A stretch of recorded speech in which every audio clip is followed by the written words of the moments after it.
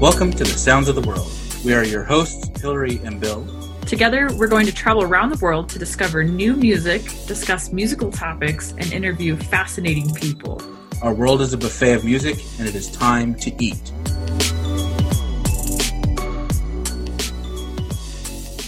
Hey everybody, this is Bill. And this is Hillary. From Sounds of the World podcast. And we just want to remind you that if you live in the United States, to make sure to get registered to vote. November 3rd is election day. In these states, as September goes into October, registration dates are expiring soon. So make sure that you check your state official rules, get registered to vote, and make sure you go out to vote. This is a pivotal election for everybody. So make sure that you do this. This is our civic duty. So important. You may feel like your voice doesn't matter. It absolutely matters. Let your voice be heard. Get your ass out there and go vote. Yeah, do it. And after you're done, go get some beer. All right, we have a very special guest here today. He began his musical life playing cello, piano, and percussion at local music school in Malmö, Sweden. He studied musicology at the Lund University before falling into a passionate love affair with music composition. He was later accepted to the composition department at the Musikhögskolan in Malmö, where he studied from 1998 to 2005, with such great professors as Rolf Mortensen, Hans Gefors, Ken Olofsson, Per Martinsson, and Lars Sandberg. During his diploma studies, his main professor was Luca Francesconi. His music has been performed at festivals for new music such as the Ung Nordisk Musik, Stockholm New Music, and the Siren Festival in Gothenburg, Sweden. In 2006, his work, The Thread of War, was performed twice by the Royal Stockholm Philharmonic Orchestra with Michael Christie at the baton. He's also received grants from the Swedish Royal Musical Academy, Helge Ax, Annick och Lars Leander, Rosenberg and German's Composition Study Scholarship, and many more. He later received an invitation from the New European Ensemble to become the first composer in residence of the group. This residency led to 3 to 4 new works, and in 2011, his chamber symphony, Bells and Waves, was awarded the most significant chamber work of the year by the Swedish Music Publishers Association. In 2019, he had 2 performances of his opera, Hilma, at the Guggenheim in New York City. It is a great honor to be able to talk with him today. Please welcome Benjamin Stern. Oh, thank you so much, Bill. Thank you so much for joining us. Yeah, thanks. It's a pleasure. Yeah, nice to meet you all, and also to your listeners also. Yeah, so it's quite the I don't want to say pedigree, but just like the academic background and the success you've had. It's amazing.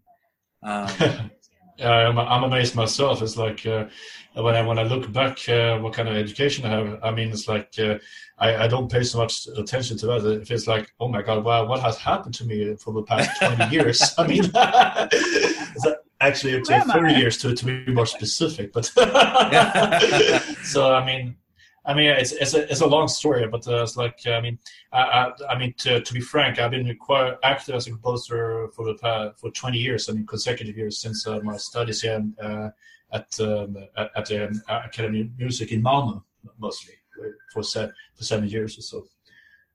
So it was very intense time back then also, and also I had a degree also in musicology. Cool. So, but.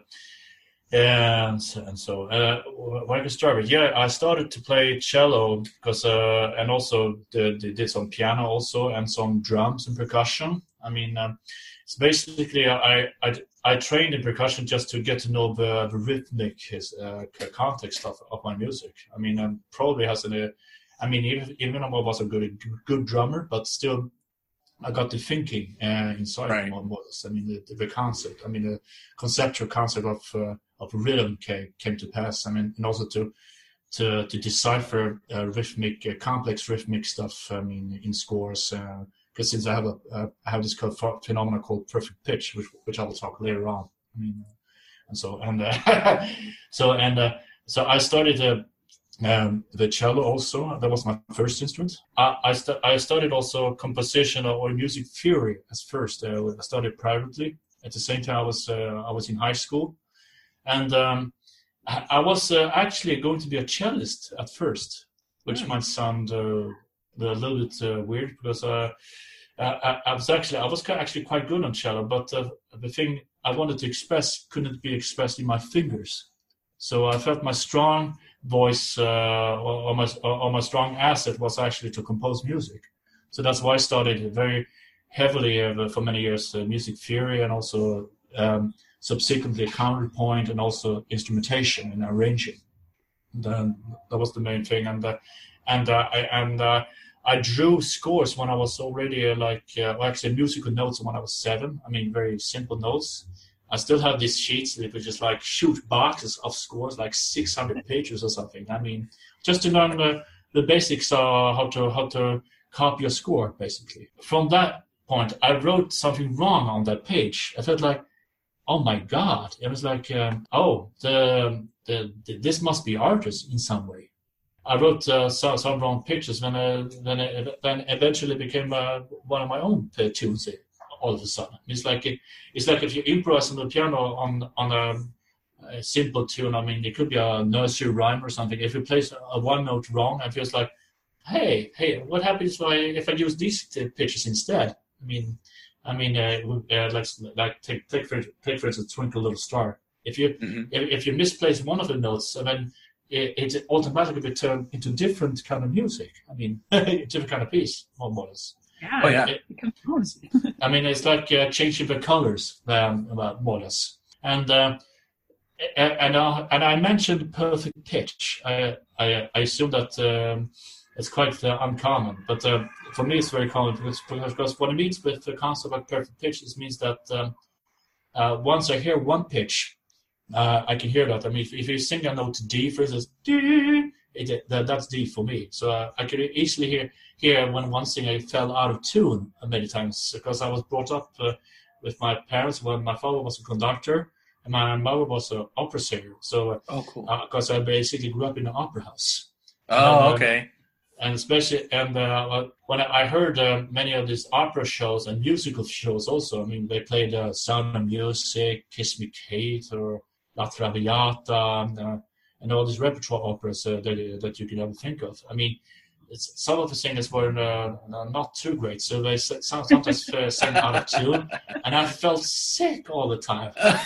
There must be something wrong with me. I felt like something problem with my stomach. I felt like I was going to puke or something. So, and it happened to me several times when I would try to sing in a chorus at high school, because all the soprani sang out of tune completely. Yeah. I felt like it's very normal for high school. I mean, it's like, I felt like, what the heck is this? Should I do with music, or am I totally sick or something? I felt like because especially when we're going to transpose another song to one high key than it was noted in the score.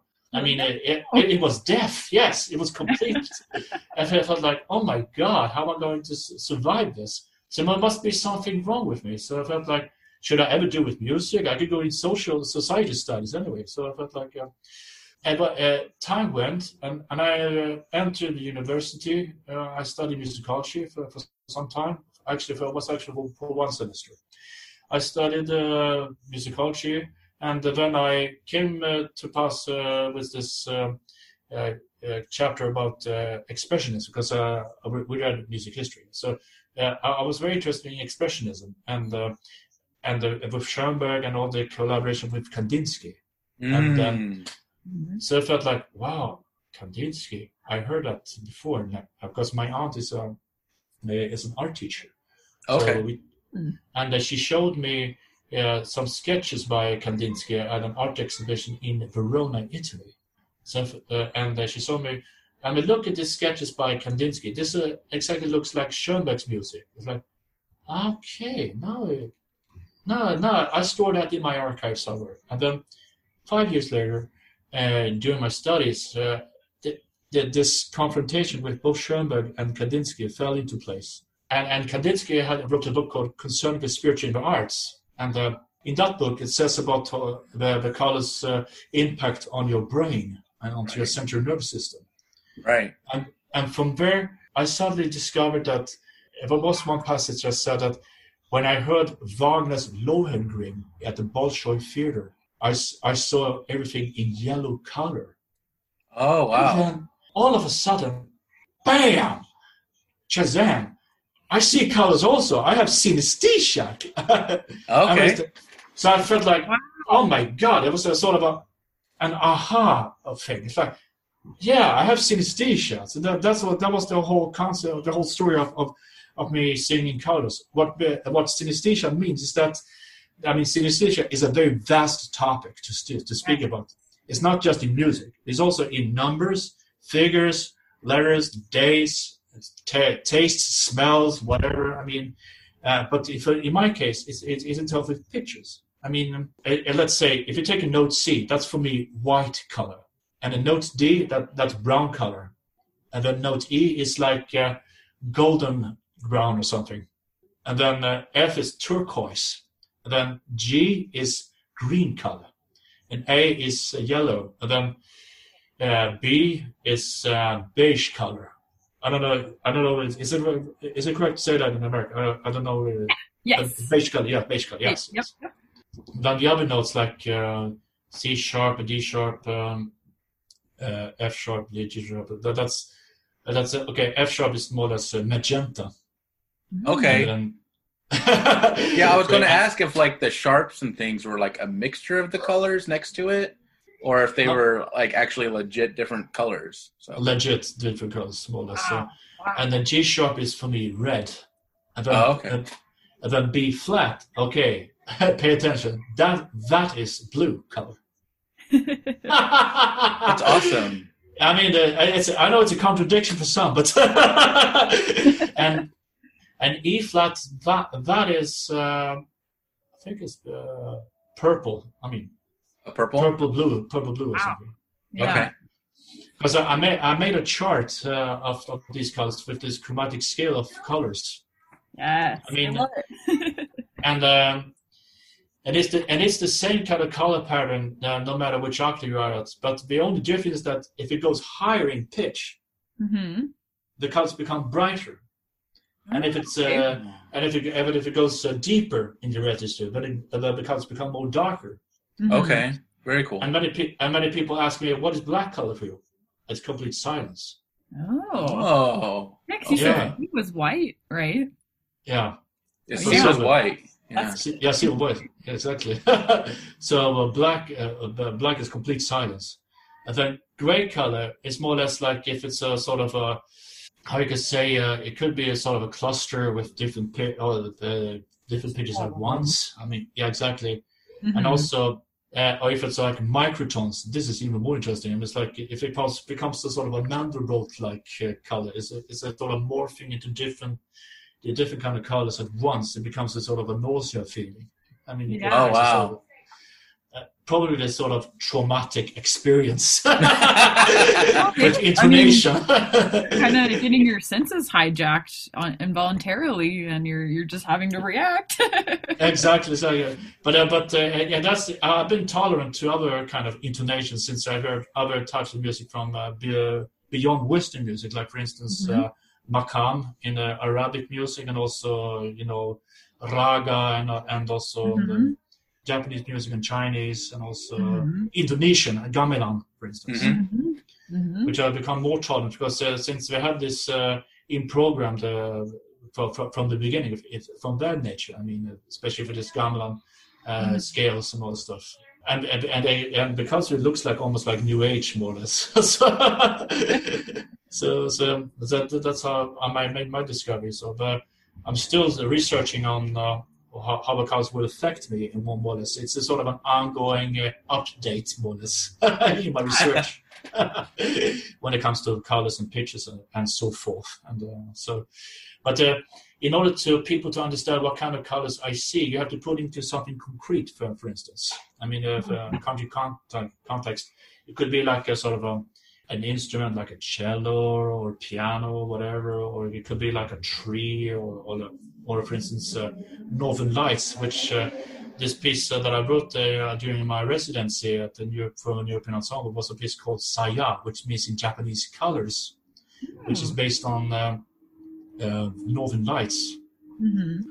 There was a sort of collaboration between me and a visual artist called Yoko Suyama, a Japanese friend that lives in Berlin, that works as a multimedia artist, which was sort of a multimedia project for 2 soloists and ensemble. So it was like a wordless opera, basically. Oh, cool. Oh, wow. So you can find it on YouTube, some excerpts from that performance. I need to check that out.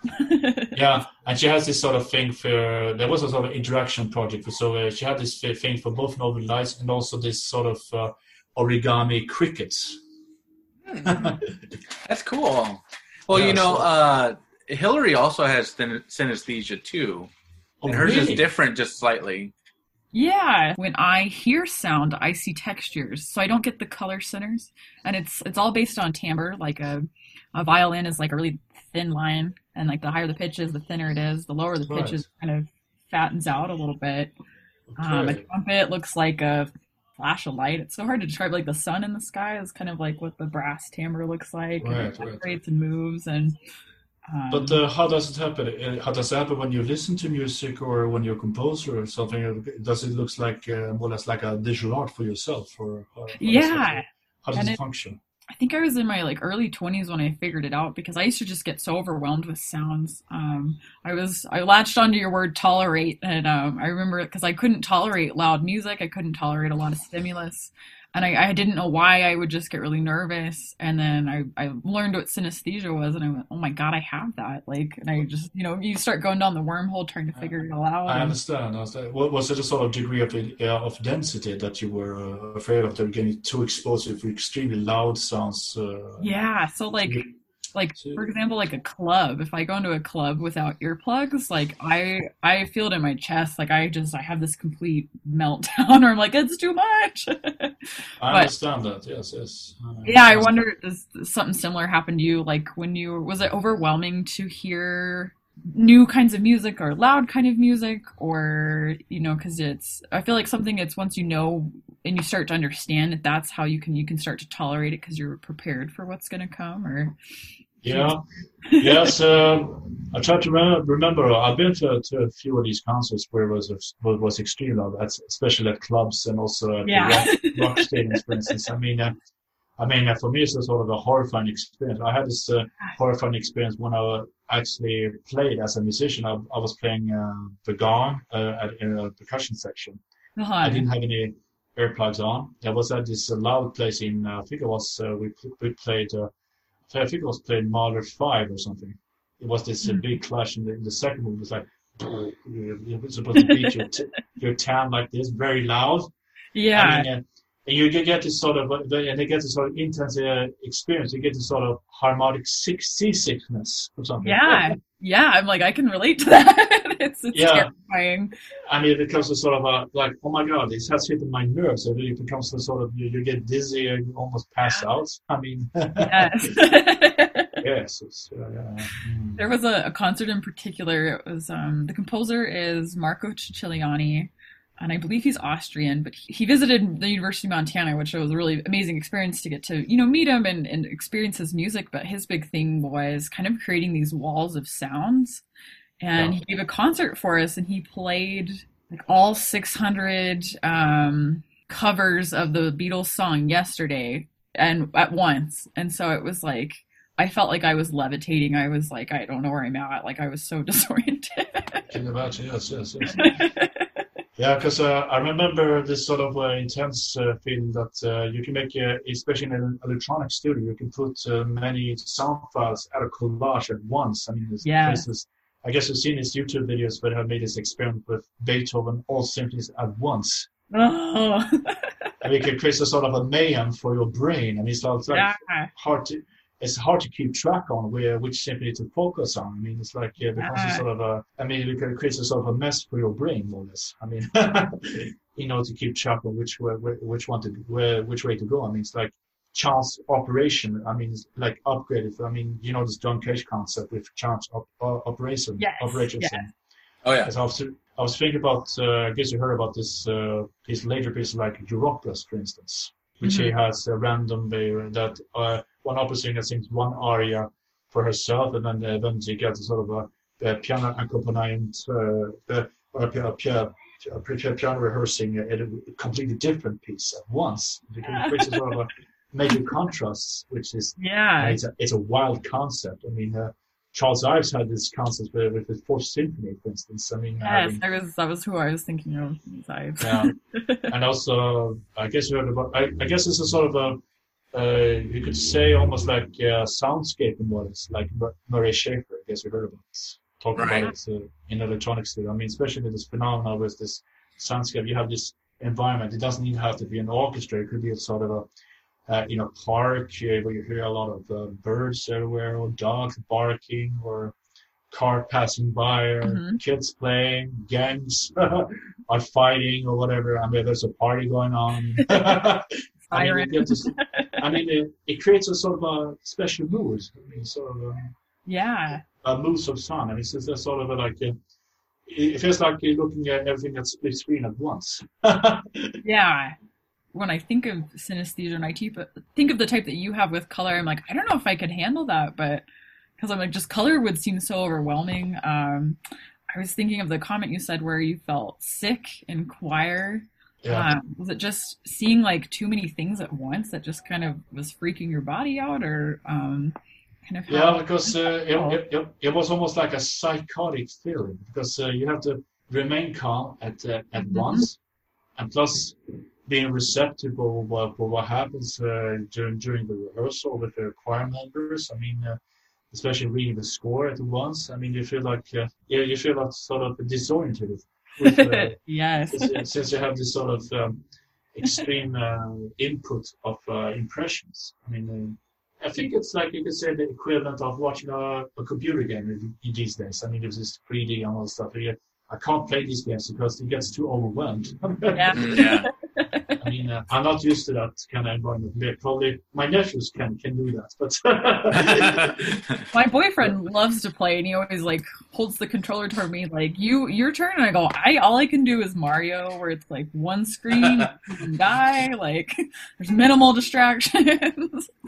But he'll play some of those things where, I mean, it's like he's spinning around and he can focus on it, and I'm like, okay, the motion. So the other part of the other synesthesia that I have is the opposite. So when I see motion, I hear sound that goes with it. So kind of the idea of like muting a television, but the sound doesn't go off. And it's these, and I don't quite know how to describe it because they're not these grand gestures. It's just kind of like these little blips and just little tiny like things that'll go on in my head. But so it's like when I watch him play the video games, I'm like, I feel sick to my stomach. I can't believe you're spinning around so much. No, sure. But But how is your, if I may ask, your morning routine before you start working? I mean, do you have music in the morning, or is it completely silent? Because I cannot have music in the morning, because the only song I can focus on is the news, more or less. So when I was younger, I used to commute. I had this 40-minute commute to work. And I like loved music. Like it was something like I would put it on and drive, and it just became this like experience. And the older I get, I turn on my NPR and I get my talk radio. And I'm like, want some minimal things. But I think for me, I can actually make it work. But it's because I'm just looking at textures and they're not quite. I feel like colors would be a lot harder to work with because. Yeah, I feel like you definitely have a more overwhelming version because I can tune mine out and I get kind of used to it. I actually love a little bit of noise in the background because when it's silent, I'm used to having all these like textures in my vision and like hearing these little gestures. So when it's like deaf silent, I start going stir crazy. Yeah, for sure. I mean, if I do some fair copies of my scores, then I can have some noise in the background. It's no problem for me. But when I write music, I must have it completely silent, or otherwise I get confused. Yeah, that makes sense. I mean, you're working on shaping your craft, and if you've got something brown that's interrupting your whole vision, and you're like, no, I'm in purple right now, or no, for sure, this isn't gonna work. No, I mean, I can't really tell when I work. I mean, it's like when I'm into something, I become so immersed in my work. I get so involved so that I cannot really speak, or I become sort of a different person. Right. Not Right. not like a demon, but like becomes sort of in a different kind of state, more or less. So when you write, do you see like do chords create a different color scheme for you, or do you see like feel like you're really kind of painting rather than just writing compositions? See, well, it depends on the context. I mean, it's usually when I hear something, I see if I hear one melody, for instance, a melody line, I see each and every color one by one, more or less. That's And if I have chords, it becomes a sort of like a stream, almost like you could say like a thin lines. It depends on the texture and what kind of instruments. Also, you mentioned that the violin is like a thin red line or something, more or less, or like a thin line. If it's like brass, it becomes more thicker. I mean, if it's percussion, it becomes like. I mean, so yes, it more or less looks like visual art, almost like a Jackson Pollock painting, more or less. It depends on what kind of model. It could be like a Rothko painting, which I really adore a lot. Oh yes. Yeah. And Paul Klee also, because I usually get the impulses from visual art many times, especially with this. Or with Hilma recently. I mean, she's done a hell of a lot of paintings. I mean, it's like more than 1,000 paintings she produced during her life. Wow. And she lived in obscurity, more or less, because one, she was a woman. Two, she was not allowed to show it to the public. She was 50 years ahead of her time. Wow. I mean, her paintings look is equivalent to Kandinsky, Malevich, Mondrian, and also I said one other painting earlier. Yeah, Paul Klee, yes, and she was advised to not show it to anyone. I mean, so 20 years after her death, it was first publicly shown, and now she's gained a renaissance, more or less, in the later years. So it's quite an interesting. Progress of her interest in her art. I mean, because there have been many exhibitions both in the U.S. in New York and also in Sao Paulo in Brazil and also all around Europe and in Stockholm and all kinds of places. But that's a side story, more or less. But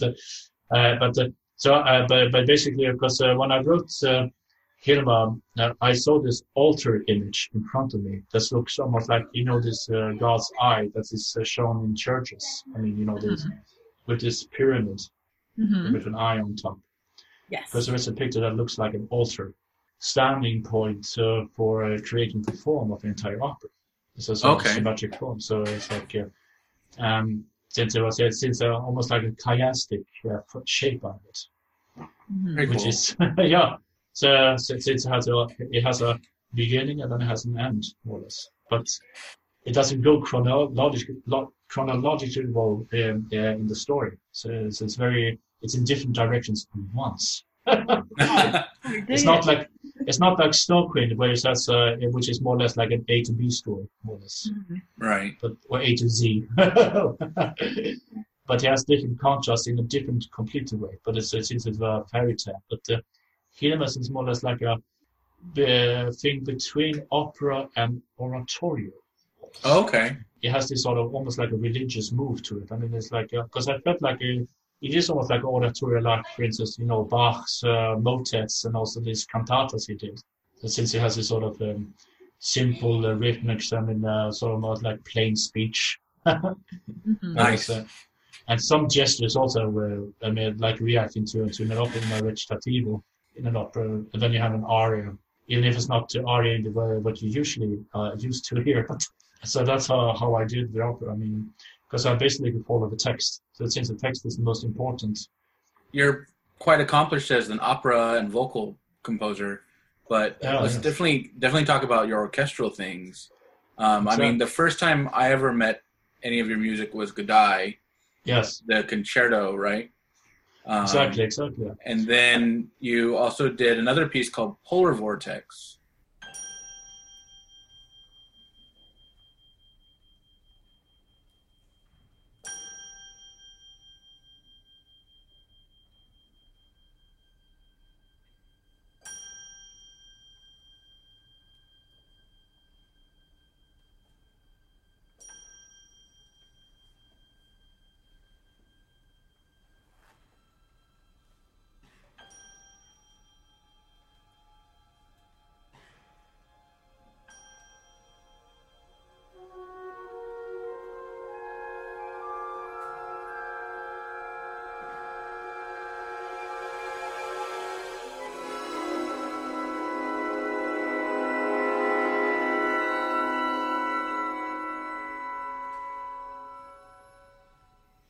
my first symphony.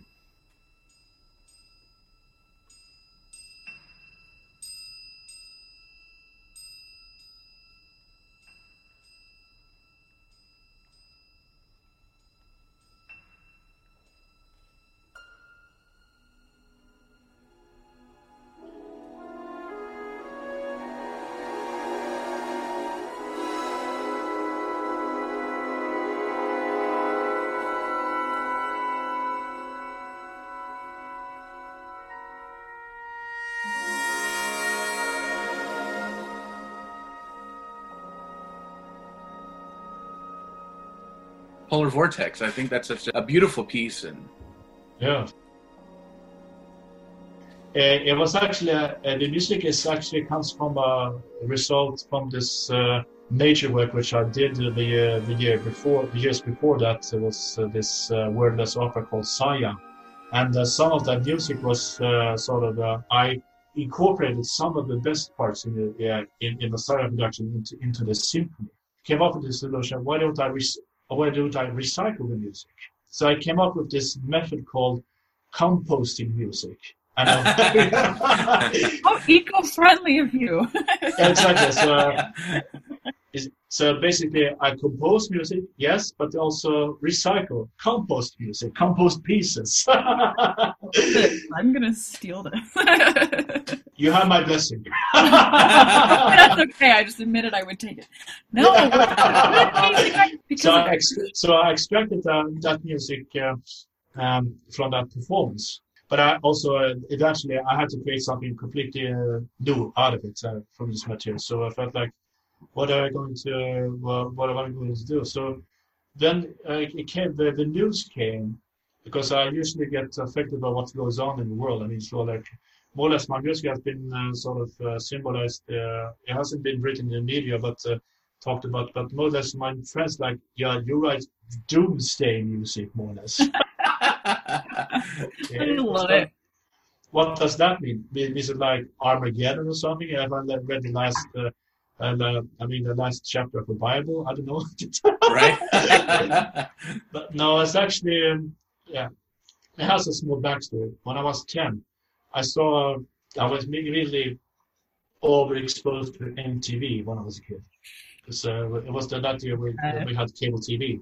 And all of a sudden MTV was there. I mean, you saw this environmental videos, because sometimes we have this sort of political videos about the environment. Mm-hmm. And they told that if you don't take care of the nature, the world will come to an end all of a sudden, and it will create a problem. And I became frightened like hell. I was like, oh my God, is this it? I mean, is it going to be a nuclear disaster? Is it going to be a climate change, or is the world going on fire, or are we going to be submerged in water? I mean, I was terrified. So this sort of feelings has put a profound feeling to my other works. For instance, that's why I heard about this news about polar vortices that appears in the northern parts of United States and Canada, and which the temperature drops at least 100 degrees Fahrenheit minus. I think I've lived through a couple of these polar vortexes. Yeah, same here. Really, yeah. Really, that's cold. I mean, so you kind of breathe almost. Yeah, so there was one that happened. It was right when I got back from my master's in England, so I was like enjoying the mild winter of England, and then I came home and I was like, yep, back to Montana. But we had a particular snap where it was like minus 37 Fahrenheit, and I went to go start my car, and my car only reads to minus 22, so it wasn't telling me how cold it was. And my car shook violently, and I was like, I broke it. I don't know what I did. Like, all I did was turn the key, and it just was like sputtered to life. And I was like, oh my God. But you have to cover your mouth, because you can damage your lungs. They have this problem more so in North Dakota, next door to Montana, where you get some severe lung damage if you don't cover up as you're breathing in. Wild. Luckily, that doesn't happen every winter in Montana. Yeah. North Dakota, I think it does, but terrible. Yeah. But it's hard. I mean, you're just kind of like, Okay, I hope I don't get stuck. I hope I have enough gas in my car. I've got to have all my layers of clothing with me. And Yeah, I was up in the northern part of Sweden, and while I was doing a recording session of my guitar concerto, Air Spire Lights in Piteå, which is really far north, and it was like let's say 160 centimeters of snow. It was like it's like almost 5 feet of snow. It's like okay, wow, yeah, that's way worse than what I've got.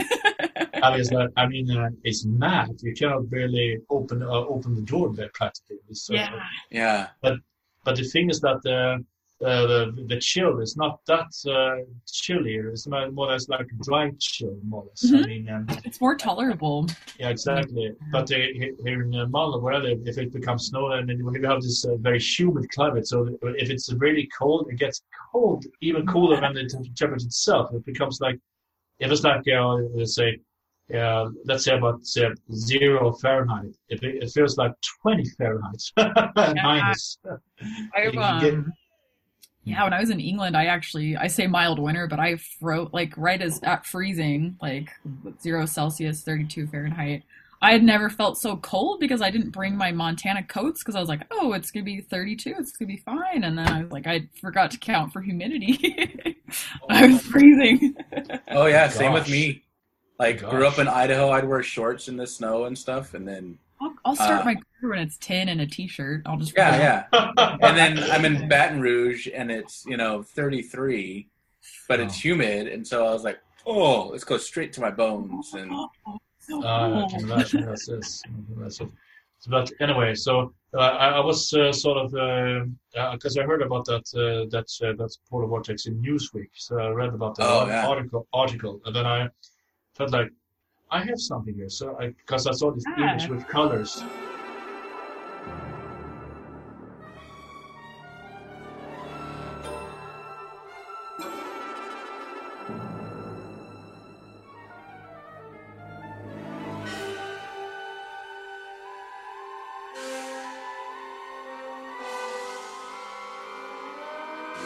And I saw this temperature, the weather forecast makes a sort of a grading of what kind of colors you see, or how hot or cold it is. I mean, so that triggered my imagination. Yeah. So that's fine. Then I'll make a piece of it. Yeah. So I have this.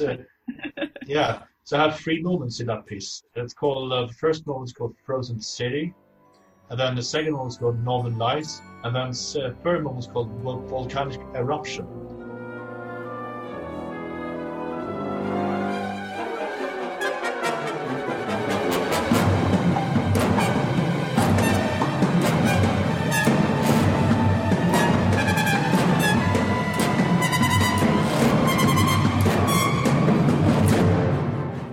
They are performed without a break, since I usually am not a big fan of movements that has breaks. Okay, I have a few exceptions with my Climate Concerto, which I had breaks, but usually because I wanted to follow the kind of tradition that Mendelssohn had. I mean, he had sort of let's say a leading note to the next movement, for instance, in his violin concerto, right, which is based upon this idea. There's in the last bars of the first movement, like da da da da da da bum dum dum dum dum we and then bassoon, and I'll be already in the second movement. So there was that kind of thing. That kind of idea I wanted to use in that symphony. So in my other works also, I've done that several times in Snow Queen, for instance. I mean. I'm not the first composer to have done that. I'm probably not the last ever, but but it's a very effective technique to do that. I mean, unless the only chance is to tell the audience now it's the second movement. right.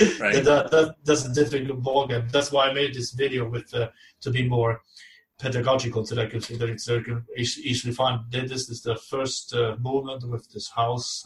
It's actually outside my apartment in the first image you see on that video. And then, and then the second movement is based on Northern Lights, which it's actually a Northern Lights that I took pictures on when I was in Iceland. Oh, that's so cool. Very cool. Because I was taking a boat ride on the Reykjavik Bay, actually. And it was cold, freezing to death almost. And I was freaking cold in the middle of the night. And I met this, actually, an American guy from, I think it was from Colorado. And I think it was a business guy. So I'm like, hey, why don't you come down to the after the shit? I was like, okay, are you joking with me? Yeah. Hey, does he have drugs or something? So, okay, okay, what the heck? I just followed him. Okay, I went down to the after Fisher, as he said. And then, a few minutes later, the Novodives appeared, the dance. I was like, take pictures! I take up the phone, yes. So I was taking the pictures like a maniac. I was like, I was so incredible. I was like, that was the sort of a normal shit I was doing that night. So, so it was during a festival called Nordic Music Days, and I had a night off, so I went on a boat trip. So, it was cool. Nice. Yeah, so very cool. And then I imagined that what happens if we have this sort of climate changes. So the answer to this symphony was the climate change. What happens if a volcano starts to explode in the middle of the city, and the ice melts? Then we have flooding all of a sudden. Then it becomes a very dangerous experience to live in. I mean, it becomes a sort of almost like we see a disaster movie.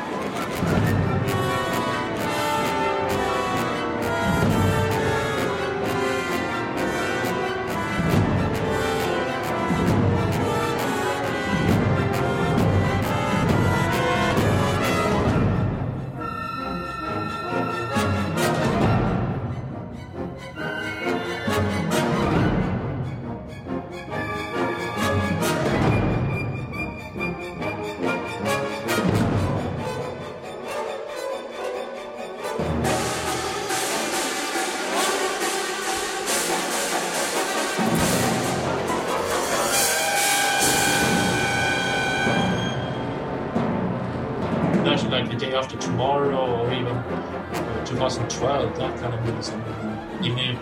Even if it's superficially inspired by it, but you can imagine it's almost like a movie soundtrack, more or less. I mean, okay, I confess, I write soundtracks, but they stand alone. Yeah, it's a beautiful work. Yeah, for sure. But Hollywood hasn't called me yet. But God knows. Stay composer right here. Yeah, exactly. My stuff will sell. Exactly. Yeah, but film and theater is not too far away, I think. So. Well, especially when you're already kind of composing a visual medium, as you think of. Especially in drama and comedy also. I want to write pieces that are more or less like black comedy, more or less. We get sort of, you say, it's satirized by colors from impressions, I mean, with sound. I mean, we talked about, actually Bill talked about my piece, my concerto for orchestra called Godai. This is what was an attempt to balance all of these impressions with colors at once. For a subject called Godai, which is used in martial arts. I mean, which is a sort of which has, this concept of 4 elements, but it has 5 elements: earth, water, fire. Let's see, wind, right? Air, wind. Yes, and the 5th one, you know what it is? Shadow. Ooh. Exactly. So whether what kind of element you're standing on, I mean, it is still the same priorities, more or less, but it's a different character with each and every element, which is kind of interesting phenomenon, because I didn't know this. I mean, it means almost like you're balancing your core, more or less. I mean, if you see these people with martial arts like jiu-jitsu or karate or whatever, or conducting, for instance, they almost look like Bruce Lee, all of them. Take for instance Esa-Pekka Salomon, which has been a lot in the US, because he has his own like a martial arts kind of pose, more or less. So I made a journey of that piece. So it's just made basically a showpiece for orchestra. I mean, so like a concerto for orchestra with tutti and solo parts in it. So it's basically a very, because I wanted to write a piece that was based on dancing. I mean, with ballet. So God knows, I would love it if there would be a ballet production on that one. I mean, or a modern dance group could do it. I mean, but it requires a large orchestra, fairly large orchestra. I mean, with triple winds. I mean, standard 4 horns, 3 trumpets, 3 trombones, 2, and then the timpani, and then a huge percussion section. Yeah, there's a shitload of percussion in this. Like, what are my earplugs for this? No, I'm just kidding. Because you've got marimbas and you've got all sorts of like membranic instruments, and I mean, it's crazy. It's gorgeous. Yeah, and also I have a temple bowls like Dubachi. Oh, okay. Which is not tuned in this in this context, but I've heard Dubachi that is completely in tune also. I mean, wow. The Beckett ring for a very long time, because I heard this sort of major ring which could last until like 30 seconds of duration. Wow. I mean, if you hear it like dong, I mean, if you get this sort of trance all of a sudden. Definitely. Eyes staring. Yes. So I mean, because I had this workshop with my friend who is a percussionist. I mean, we tested it in the workshop where they had all the percussion instruments in the percussion room. It was like, wow, that sound. I love that. Let's. I make a recording of it. And then, I mean, it's like if you get lost in ideas. I mean, if you're empty on ideas. I mean, the best way to do it is to collect ideas which you don't normally would find if you were unaware of it. I mean, if you were too aware, then it would happen. And so this is a sort of like a blind date, more or less.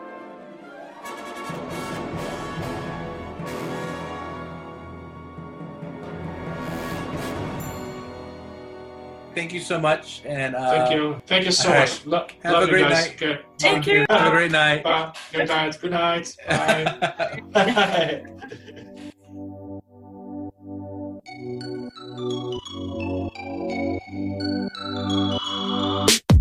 Thanks for listening to the Sounds of the World podcast. I hope you enjoyed it, and we'll have links to everything in our description. So please follow those links and give them likes and subscriptions.